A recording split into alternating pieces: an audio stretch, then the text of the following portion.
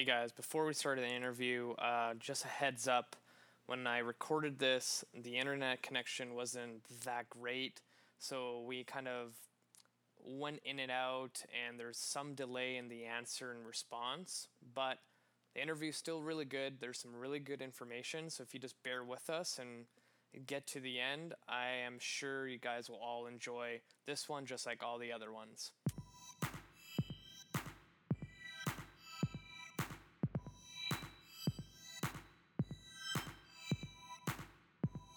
All right, guys, welcome back to another episode of Cut the Shit, Get Fit. I'm really excited with our next guest as he went through his own transformation story just like I did. So I'd like to introduce you guys to Allan Misner. Say hello. Hey, nice to be with you. So for the audience, can you just kind of tell us who you are, what you do, and how you got into this whole industry? Okay, well, I was a career wonk, making money, working for a corporation, really focused on career for, 25 years of my life. And during that 25 years, I was quite successful in my career, but I was not very successful in my health and fitness. And although I came from a very athletic background, I started to see that part of me disappear. And so being in my 40s, I started kind of putting together that if I didn't take better care of myself, I wasn't going to be around much longer, and I needed to start focusing on it. And with that attention, with kind of that commitment to being a better person, being a better me, I kind of went on an education bent. And for me, when I want to do something, I put all of me in it, 100%. And so I took the time to really focus on learning everything I could about health and fitness. And from that, I went on to earn a personal trainer certificate. And I did that, and then I looked at a couple specializations, one in corrective exercise and another in fitness nutrition. And all of this was a very selfish thing of saying, I want to know what I don't know. Even though I'd come from an athletic background, I knew that there had been a lot of science, a lot of changes. So I really wanted to kind of have a better understanding, a better foundation. I never really intended to be a personal trainer when I jumped into this. But the more and more I got into it, the more I enjoyed the fact that people were asking me questions, and I was able to give them the answers because I not only had learned it as a part of becoming a personal, certified personal trainer, but I actually had practiced it, and I'd seen it work in my own life. So I kind of knew the steps that someone would need to take to lose the weight, to get themselves to a better health. And so, more and more people were asking me how I did it, what I did. So I decided, from that I did want to help other people, and that I could help other people get through this maze of information that's on the internet. And that's why I launched the podcast, 40 Plus Fitness, and launched my personal training brand, Forever Fitness. That's awesome. I love when my clients get to a point where they want to research and find out more what they can be doing. And it's almost like a good addiction, because the moment you see small success, you're like, oh, if I keep learning more of what my body's going to go through, if I do this like X, Y, and Z, I can just get there a little quicker, which is like the thing that you just did there. Absolutely. So when you started your weight loss journey, what was first few things that you implemented to kind of jumpstart you in the right direction? Well, there were a lot of starts and stops, a lot of yo-yos, because I had what I would call kind of good information, good intention, but I didn't have all of the elements of what I think a successful health transformation actually takes. And so where actually kind of the rubber hit the road was when I finally decided that I had to commit to this. And I use the word commitment with my clients because, you hear terms like resolution and willpower, and those are fail words. If you do a New Year's resolution and fail at it, everybody expects that, because 92% of people fail at their resolutions. And it's almost a surge of pride for people to say that they lack the willpower to do something. And so when I hear people use the word willpower, and I hear them use resolution and those types of words, it's almost like they have the intention to fail, because they're not using the right word. The right word is commitment. And when you're committed to something, emotionally really committed to something, you don't cheat on it.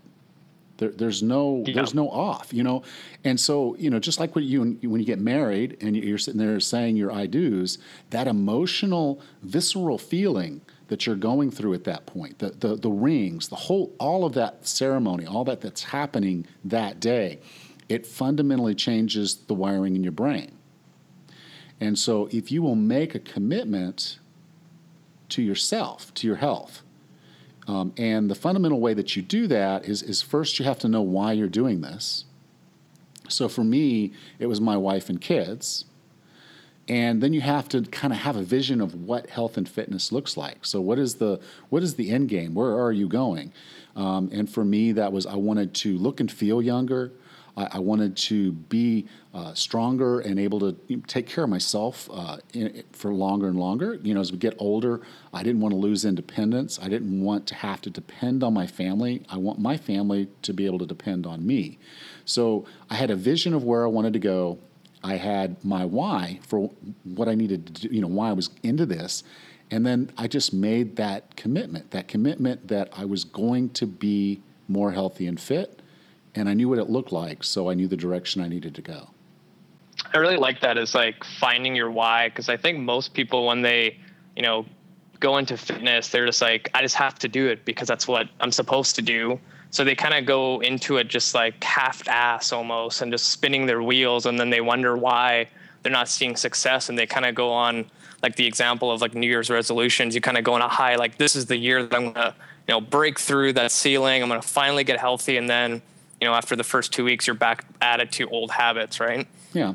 And I think you put it very well. I was listening to your episode with Dan John, and you just kind of put it that once you've kind of got your mindset right, it becomes easy. Because then you can put into practice the right things to keep you on track. Oh, definitely. Like the moment you have some sort of goal that's realistic, you could just think about that one thing and just kind of keep striving for it. And even if you have like a bad day at the gym or you're not really feeling that day, but you did something towards that goal, you can look back at that small little step and like, hey, I'm closer now than what I was yesterday just because of that small thing.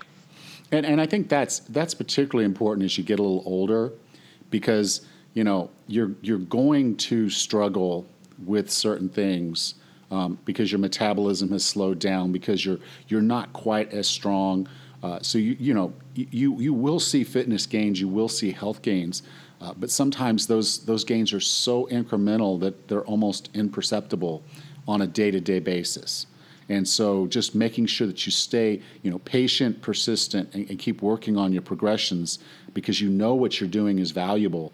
Again, it's kind of the keys to keeping you in the game. And I think also like people have a misconception of what like real weight loss is, because when you go on the internet or your Facebook, you'll constantly see like 30-day challenges where people change their lives, and then automatically people assume like, oh, I can do a 30-day challenge and drop 40 pounds and that's it, I'm done. But really it takes years of good habits and like dedication, hard work just to get to that point, and not 30 days. So it's kind of tough for the regular Joe. Yeah. Well, the reality is this: you can.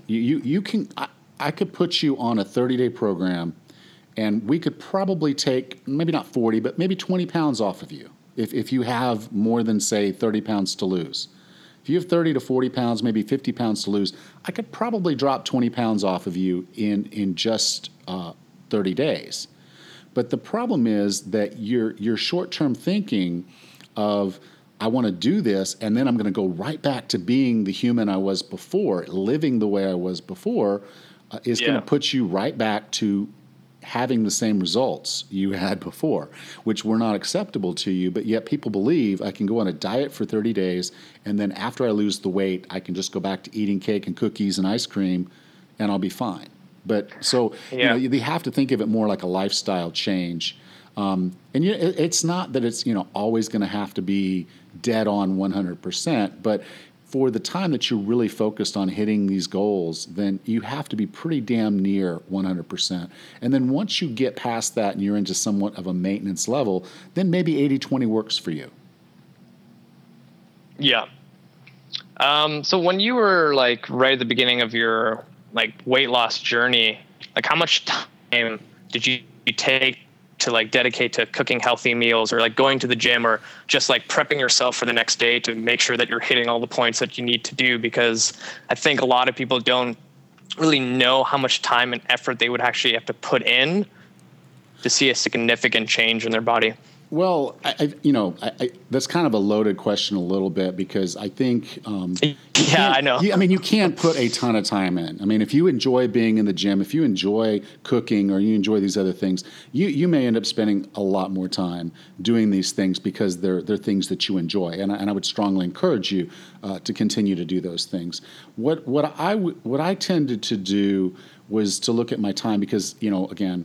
I did have a full-time job, probably more than a full-time job. So balancing everything that I wanted to balance in my life, I didn't have a ton of time to do a lot of things. So, I would take on practices like batch cooking on a Sunday and, package the food up for the week. I would, do some other things like in the gym, introducing some things that if I just didn't have a lot of time that morning, to get a workout in, I could go do a Tabata. And a Tabata is a high-intensity interval training that literally just takes you 4 minutes. And you can do that. It's going to raise your metabolism. It's going to give you some of the benefits of the strength and endurance exercises that you're doing for that period of that Tabata. But you can just mix things like that. In 4 minutes, sitting in your living room, get one of the most intense workouts of your life. Yeah, and like I even tell my clients that, even if they're late by 15 minutes or they don't really feel like coming in because they have low energy, you can always modify your workout, and you don't need the full hour. Because if you have only energy for 30 minutes, then like let's make the 30 minutes the best 30 minutes of a workout you ever had, and then you're actually going to feel better. And then when you come back next week, you're going to be even better. Yeah, and I think that's the other misnomer, is that, yes, professional athletes and fitness models and bodybuilders, they need to spend time under tension. They have to do the work in hours and hours and hours in the gym. But for base fitness levels of what most people should be targeting in their lives, you can go in. I'm rarely in the gym more than 45 minutes for my workouts. They're very focused. I know why I'm there. I get a real good quick workup, warm up, and then boom. You hit the program, you get it done, and then you cool down a little and you go home. So, you don't have to have hours and hours to get to a level of fitness that most people would target. Yeah, and that's why I really like when I was searching for some like people to interview, and I saw that you had a podcast for, people that are 40 and over. I was like, oh, this is a great idea, because when you go on social media, all you see on Instagram is guys and girls in their 20s, half naked, shredded to bits, and then you're a 35-year-old with a couple kids, and you're looking at that like, man, that's the expectation. I don't think I can do it. Yeah, and I think that is a reality that I can show you a picture of what I look like at 29 years old, and you can look at a picture of me now, and I don't look the same, and I probably never will be able to lean out to where I was when I was 39. I had basically at that point I had a 31-inch waist. Right now I have a 32-inch waist. I just can't seem to break it down any further than that. And that's just, where my genetics are, where I am at this point in my life. In looking at my balance of my life and my health and my happiness, the reality is, will that 1 extra inch off of my waist really matter in the end? And the answer is no. I really just want to be healthy and happy. And as long as I have those two things going for me, the cosmetics of it, I'm not going to say there's no vanity when you get older. There certainly is. That still exists. But, it's not all about me wanting to look better than I did when I was 29. It's really about me being a healthier human. Yeah, like I think you hit the nail on the hammer right there, because like I think Precision Nutrition did a great article on like the cost of getting lean, and they showed different like body fat percentages, and they on the men's side where they showed like anything below 10% of what the things you had to do. And it's like you would have to live a very strict life to have shredded abs all year round. But if you are like, say, a mother of 3 kids, it's probably not going to happen unless, you know, you dedicate all your extra time to just meal prep and just workouts and not really being that happy with the result. Yeah, there is a balance with health. I mean, the lower you're trying to get your body fat down below what would be your basal level. Like I can tell you, probably my most balanced and healthy level tends to be right around 18%. So I don't look, you know, all cut and ripped at 18%. I just look generally healthy. For women, that's going to be a little bit more than that. But when you're in that base level, you're just going to feel good. Your skin is going to look and feel good. Your hair is going to look and feel good. Your eyes are going to look and feel good. Everything about you, you're just going to have vibrant health. When you start trying to cut down below that, then in many cases you might actually be jeopardizing some of that health effect for just that little bit of leanerness, you know, being a little bit more lean.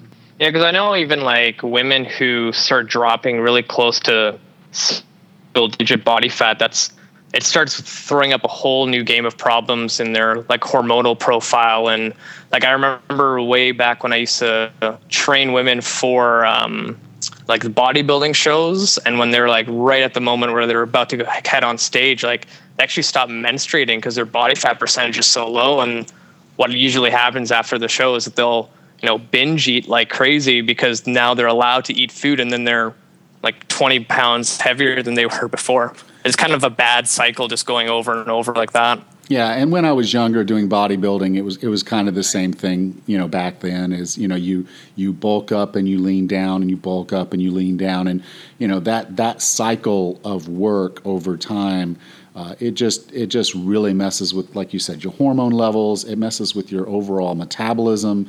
And again, the real question here is, you know, do you care more about how you look, or do you care more about your general health? And I would hope it would be the latter, you know, because you really should care more about your health and how well you're taking care of your body. And if you're doing that, you're going to look better just by the nature of it. Oh, definitely. That's why I kind of try to promote to my clients who have kids. I always try to tell them, like, you don't need to be that ripped guy or girl. Just be fit enough that when your kids are growing up, you can catch up to them and they're not, you know, beating your butt down the street if you're racing them. You know, and I think that's a big part of it. I mean, you know, having the functional fitness to do the things that matter to you. So for example, maybe you're sitting there and maybe you have 2 kids, one in a stroller and one that's walking with you, and the one that's walking with you goes and runs off. And, you know, you now have to catch up to that child before it runs into the street. You know, do you have the stamina and the speed to dash down the sidewalk and grab that child? Because that's when your fitness is going to matter the most to you, is when you need it. You know, a kid falls and you need to be able to pick them up and carry them home, you know, to make sure that, you know, they get the medical care that they need. Are you going to have the strength and stamina to carry that child home? And so those are the things that you should be thinking about, particularly if you're dealing with children, is do you have the functional fitness to live the life that you want to live? Yeah, I love the idea of functional fitness, because especially now in summer, when clients tell me that this is the first summer they felt strong when they started gardening in their backyard and they weren't sore and destroyed the next day. Like, that's pretty cool. Yes, it is. Yeah. I was going to ask you, like, when you first started with your weight loss journey, did you ever fall victim to like yo-yo dieting and crash diets to kind of cheat your way to your goal? No, not exactly. I mean, here's the basics, and the basics work like this. You know, there are various approaches to food, and every one of them has a theory behind why it works, And the reality is, and I got this from Dr. Jason Fung when I interviewed him, all diets work and all diets fail. And the base premise is this. If you eat on a certain diet, more than likely you're eating less of the things that you shouldn't be eating. Because there's, yes, there's a Twinkie diet, but I doubt that's the diet you're going to pick first. But you pick a diet and you pick an approach, and then you start doing it. Now, what most people do after they do something like this is they then revert back to their old ways, and they get their old results back. So, what I did was fairly simple when I first started. I did go more on what we would generally call a paleo diet, but I just call it a whole food diet, which means if I couldn't recognize it as something that grew in the ground or was a living thing, I didn't eat it. So if it came in a box, it didn't go in my mouth. If it was in a bottle, it did not go in my mouth. And I started that, and I lost a good bit. I lost probably about 30 pounds just with that, eating real food. Who knew? And then I said, okay, well, I want to cut more of this fat. I'm kind of plateauing. At that point I was about 225, and I said, okay, I'm plateaued here. I want to do a little bit more. So I did go more towards the ketogenic diet, which is basically where you're trying to break through an insulin resistance, because that's effectively what was happening. I was eating a little too much protein. I was still eating some carbs, too much fruit probably. And so what was happening was the insulin was keeping me from being able to reach the fat the way that I needed to. And so I had hit homeostasis. I was stuck at that plateau. So I went into ketosis, and was able to then continue to lose down to where I am right now, about 205. Do you feel like the ketogenic diet is something good long term, or just kind of temporary to kind of break through those plateaus, like you said? There are people that stay on ketosis all the time, and there are others that like to cycle in and out. I'm someone who likes to cycle in and out, and so it's again, like I said, it's just. You have to think of this in terms of it being a lifestyle. There's a lot of science behind why ketosis can, be good for you. People with epilepsy have found great benefits using ketosis that cut down on their tremors and episodes. And a lot of people with prediabetes and diabetes have reversed their diabetes by being in ketosis, because they effectively are making their body react in a way that, the insulin spikes aren't there. Because if you're not eating sugar, then there's no reason for the insulin to be in your system, so the pancreas doesn't create it, and therefore now your body can start metabolizing your body fat when you're having energy deficit. And so it is safe, for most people. If you tell your doctor you're going to try to go on a ketogenic diet, he or she's going to try to talk you out of it, because they get a little confused and they don't study nutrition at all. It's not a part of their training. They speak on it. They have no problem talking about nutrition, but that's only from the perspective of what they know the dietary guidelines are that have been put out by the federal government. So, if you want to eat to the My Plate standards, or whatever the government's calling their standards right now, they're going to have you not eating a high-fat diet, low-carb diet. They're going to have you eating more of a balanced macro diet. And again, if you can manage your food portions and manage your life that way, don't consider it a diet. Just consider that's how I eat. And that's, so again, I use ketosis when I've noticed that my body fat has started to trickle up a little bit. That'll happen from time to time as my activity levels drop, or I get really into a project and I'm just not the stress and things like that are causing me to hold a little bit of body fat. I'll go put myself in ketosis for a little bit of time and then just kind of trim that up a little. How much do you think stress plays a role trying to lose weight?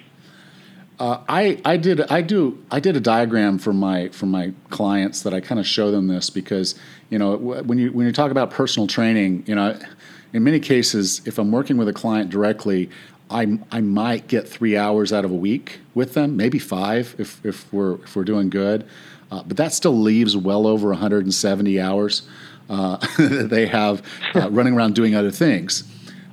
So when I look at it, I would basically say, kind of in this order, that food probably represents about 50% when it comes to actual weight loss.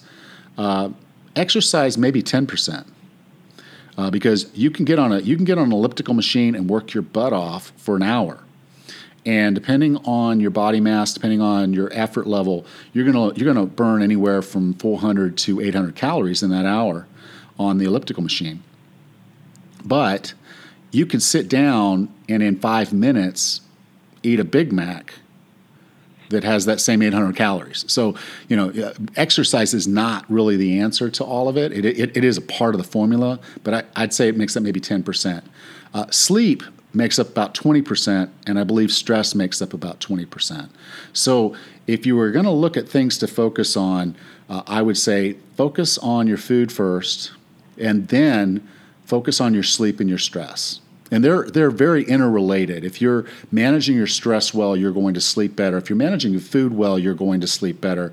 If you're exercising, you're going to sleep better and have stress reduction. So, again, all of these are really interrelated in a health scheme as you start trying to work through being a better person.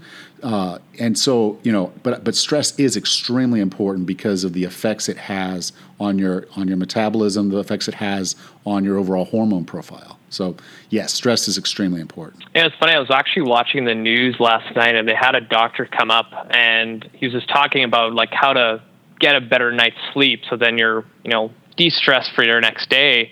And he made a good point, and like it just totally like blew over my head because you never really think about it for yourself. But he said that when you were a child, your parents would do everything they could to make you feel more calm going to bed by they'll read you a story, they'll take you and do a bath for you, or they'll cuddle with you right before bed, and that 20 minutes of disconnecting yourself from the world will make that sleep so much better, and then the next day you feel stress free. And I was like, holy crap, I have so many people, even I do this, where I'm still on my phone emailing people right before I have to go to bed, and you're constantly thinking of that in the back of your head, and your sleep's probably not that great.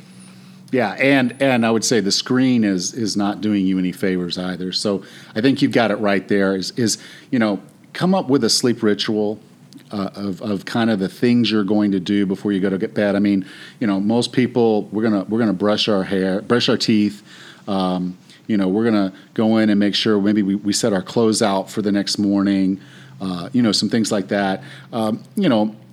Take a bath if that relaxes you and calms you down. Take a warm, nice bath in the evening.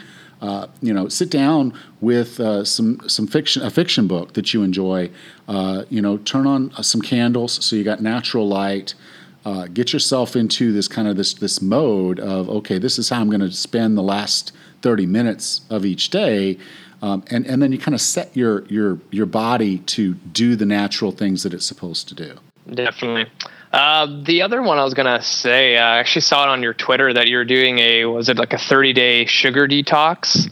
Yes. And I was just watching, I think it's called Fed Up. It's like a documentary about the obesity crisis in the United States. And the whole thing was basically about sugar and how, the average American eats almost 4 times the amount of sugar that they're supposed to have in their body. And then you wonder why everyone's obese. So can you kind of shed some light on sugar on itself? Yeah. Sugar in and of itself is not a bad thing. In small doses, it's a very efficient fuel. So you can think of it like rocket fuel for your body. It's something that your body's going to want to burn straight away and use for energy. So if you're an endurance athlete, they'll often have sugar sources with them while they're exercising because they burn all the glycogen in their liver and muscles up.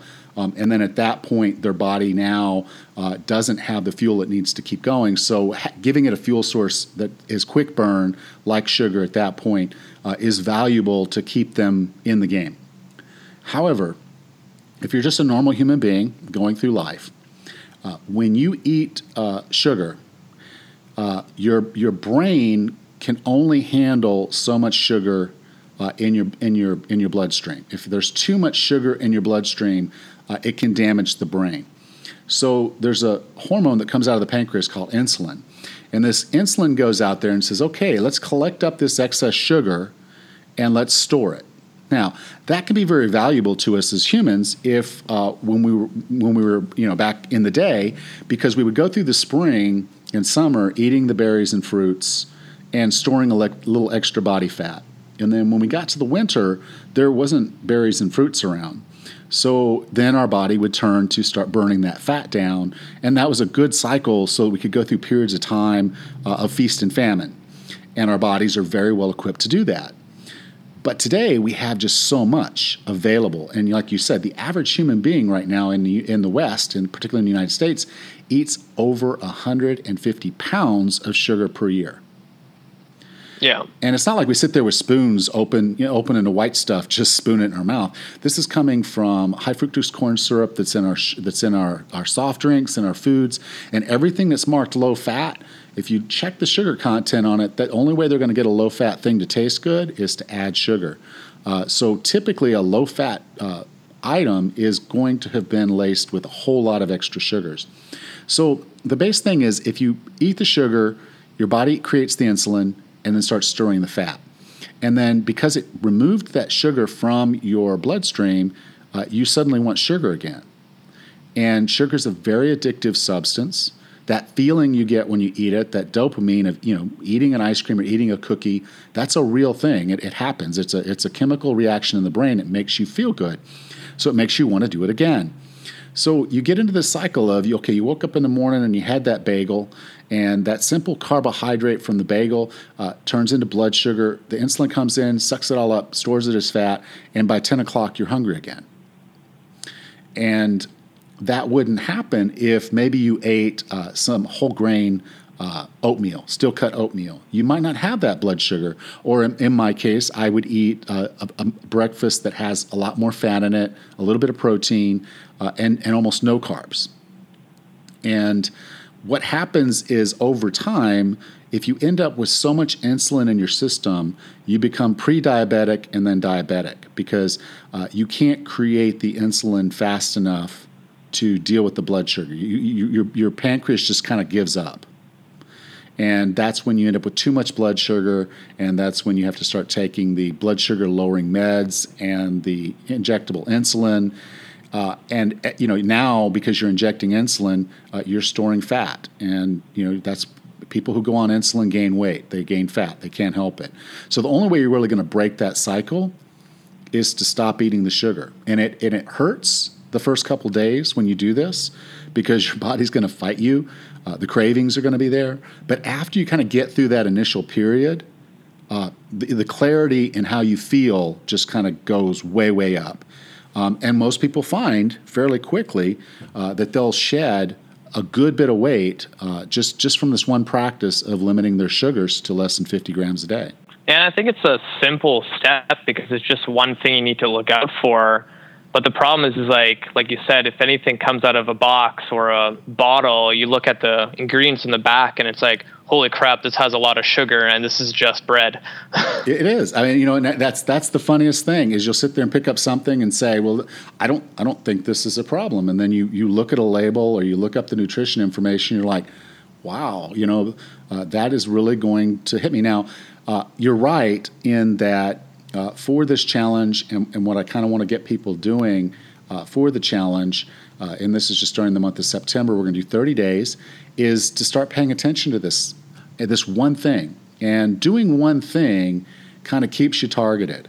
And, there's two things that will happen for most people that participate in a challenge like this.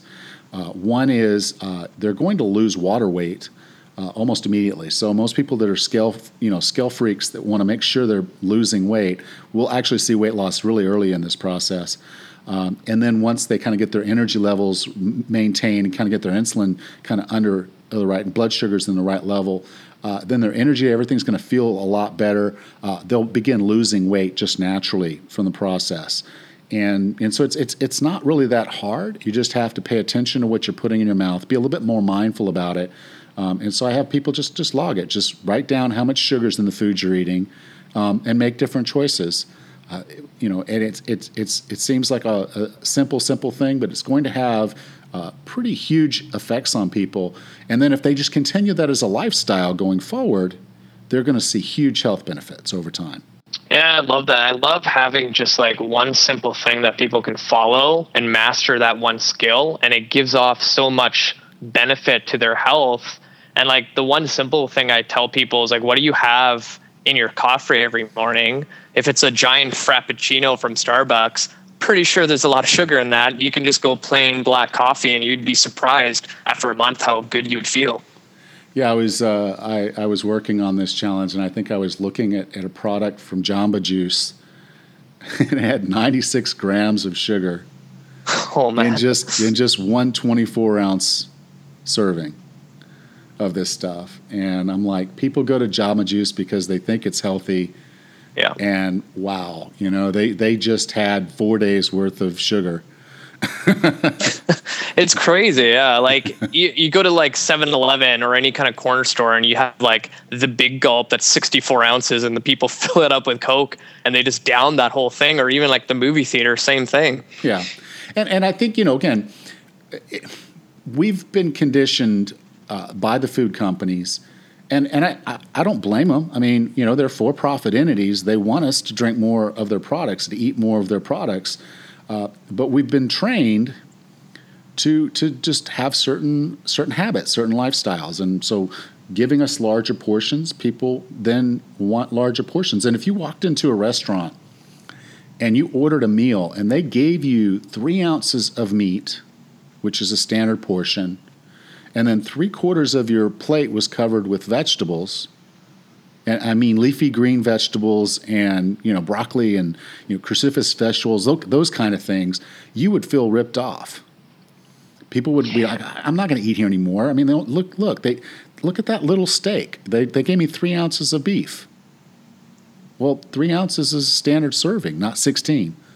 Yeah. When I walk into a restaurant now, that's exactly what I do. I sit there and I'll cut off 1/3 of the steak and I'll just ask them for a box. And I put that steak in that box. Meal for next time. I've got 2 more meals sitting in a box, So I cut it in thirds, and I put 2/3 of it in a box, and I take that home. And then I've got my dinner right there. I sit down and have a nice dinner, and I'm fully satisfied. And then I the next morning, if I want to maybe cook a couple eggs and warm up the steak, now I've got steak and eggs. That's awesome. And maybe I'll have it for lunch. So there you go. And so I don't feel like I get ripped off now. I feel like I get a bargain because I get 3 meals out of one. But I think people would be drastically shocked if they looked and knew what a true serving size of something was supposed to be and how much we're actually eating. Yeah, like portion control is a huge one because people have this idea that their whole plate has to be like filled to the rim of the plate, and that's And I don't think that's wrong. I just think if you're going to do that, make sure that 90% of it or 75% of it is vegetables. Not a big slab of meat and then big chunks of potatoes and other starchy vegetables and things that are going to that are not going to serve your body. People need to turn around and say, okay, what is food? And I can tell you, basically, food is 2 things. Food is fuel. So you need to make sure that you're giving your body good fuel. And then the other thing is food is the materials that you're going to build tomorrow's body with. So if you go through and say, okay, I know tomorrow I'm building my eyes, and you knew you were building your eyes tomorrow. The cells in your eyes were going to be rebuilt tomorrow. What kind of foods would you put in your mouth today? But that is the reality of it. Your whole body is being rebuilt as you live in it. The cells are being replaced, and the building materials to do that are going into your mouth. So, that to me is where the rubber hits the road is make a decision each time you eat to do it mindfully and know why you're eating what you're eating, and then you'll make much better decisions. I love that example. So last question, because I'm going to have to train clients pretty soon here. Here's like a little case study for you. So say you have a mother of two, she's in her early 40s, and she has trouble losing weight, but in the past she's done every single diet you can think of, and all she wants is quick weight loss. What would be kind of, your prescription for long-term success for her? Okay. Well, you use the term quick weight loss, and I would immediately turn to her and say, I think you have your priorities a little wrong. And so I would probably have a discussion with her about health and how weight is probably the worst proxy for health. Now, I know everybody's going to look at the scale, so I'm not going to tell them to not look at the scale, but I'm going to say what you want is a better body, a better composition to your body. So let's focus on body fat. And, if I happen to have the calibers around, I can do that measurement. But I typically just say, okay, let's get a tape measure out and measure you. And measure the neck, chest, stomach at the widest, the waist at the thinnest, and then the hips at the widest, and maybe your upper arms and upper legs. And write those down. And then you can write down your weight and take a picture. Now, the first step in this, because now you have a benchmark, you know where you are, is to go through that process I told you about making a commitment in the beginning. Mm-hmm. Is understand your why, and her whys may probably very, very well be her children, okay? And then what does that look like? What does your health and fitness look like? And get that definition. And then I would have her make a verbal vow right in front of me. I'd have her write it down, and I'd have her read it to me. And I'd say, okay, now you've made this commitment to yourself. What are you going to do about it? And then from that point, we would talk about the nutrition, which for me is pretty simple. Is sugar goes down, water goes up. And then as far as fitness, well, that depends on what she sees fitness looking like. She may want to be stronger. She may want to be more athletic and have more endurance. She may want to be a runner. She may want to be able to play a particular sport. So building the fitness program is a little bit more complex because you shouldn't just do fitness. You should know what you're trying to accomplish with it, and then you should do the work that's necessary to build those modalities that matter the most to you. Because again, we're going after that why, we're going after that vision, and the only way we're going to do that is by having a program that's focused around that. But as far as the food, pretty simple. Lower the sugar and beef up the water. And you do those two things, and I would say 90% of the people are going to drop most of the weight they'd ever want to lose.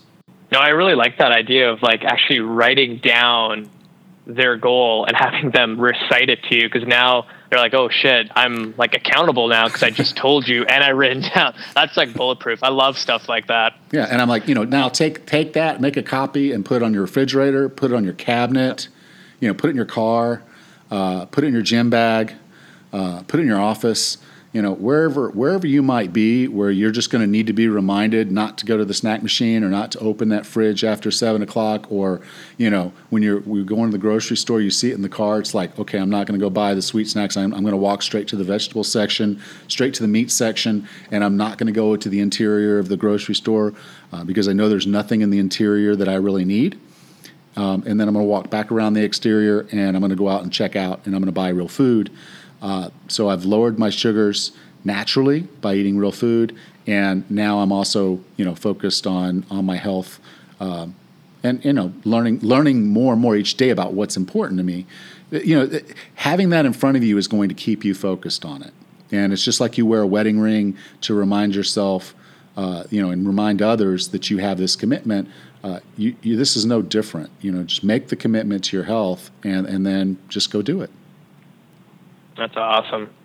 So for everybody else, where can they find you on the internet? If you're on Twitter, Facebook, if you have any other projects coming up, just let them all know. Absolutely. Well, what I want to do for your listener here, what I want to do for you is I basically took the time. I'm going to give you guys access to a free mini course.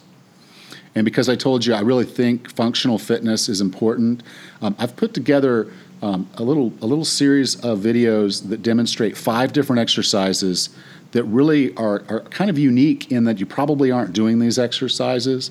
And they are exercises that you can add to a program, or you can do all 5 of them as a circuit program yourself. Either way you want to do it, it's built to be a standalone program if you want to do it that way, and it does work pretty much every muscle in your body. If you'll go through this process, doesn't require a whole lot of equipment. It does require, you'll want a large kettlebell and you'll want a small kettlebell or dumbbell.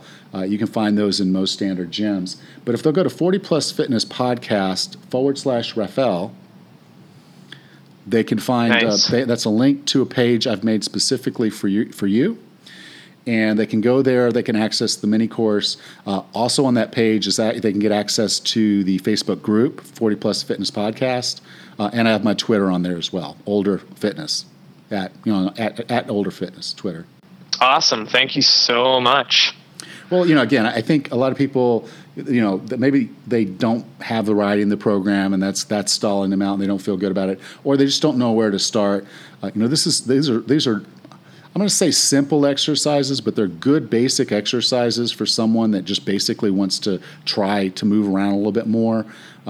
They're interesting because they're not movements that you probably do on a daily. Like one of them's a bear crawl. When's the last time you got into the bear position and started crawling around the floor? Another one's a Turkish get-up. And so, that's a multi-segment movement that you go through that requires a lot of balance and, muscle attention and awareness to go through the exercise. And there's a link to, coordination of your mind and your body as you're going through that exercise. So, like I said, I put together a few functional exercises that I think people will enjoy doing, and I encourage them to check it out.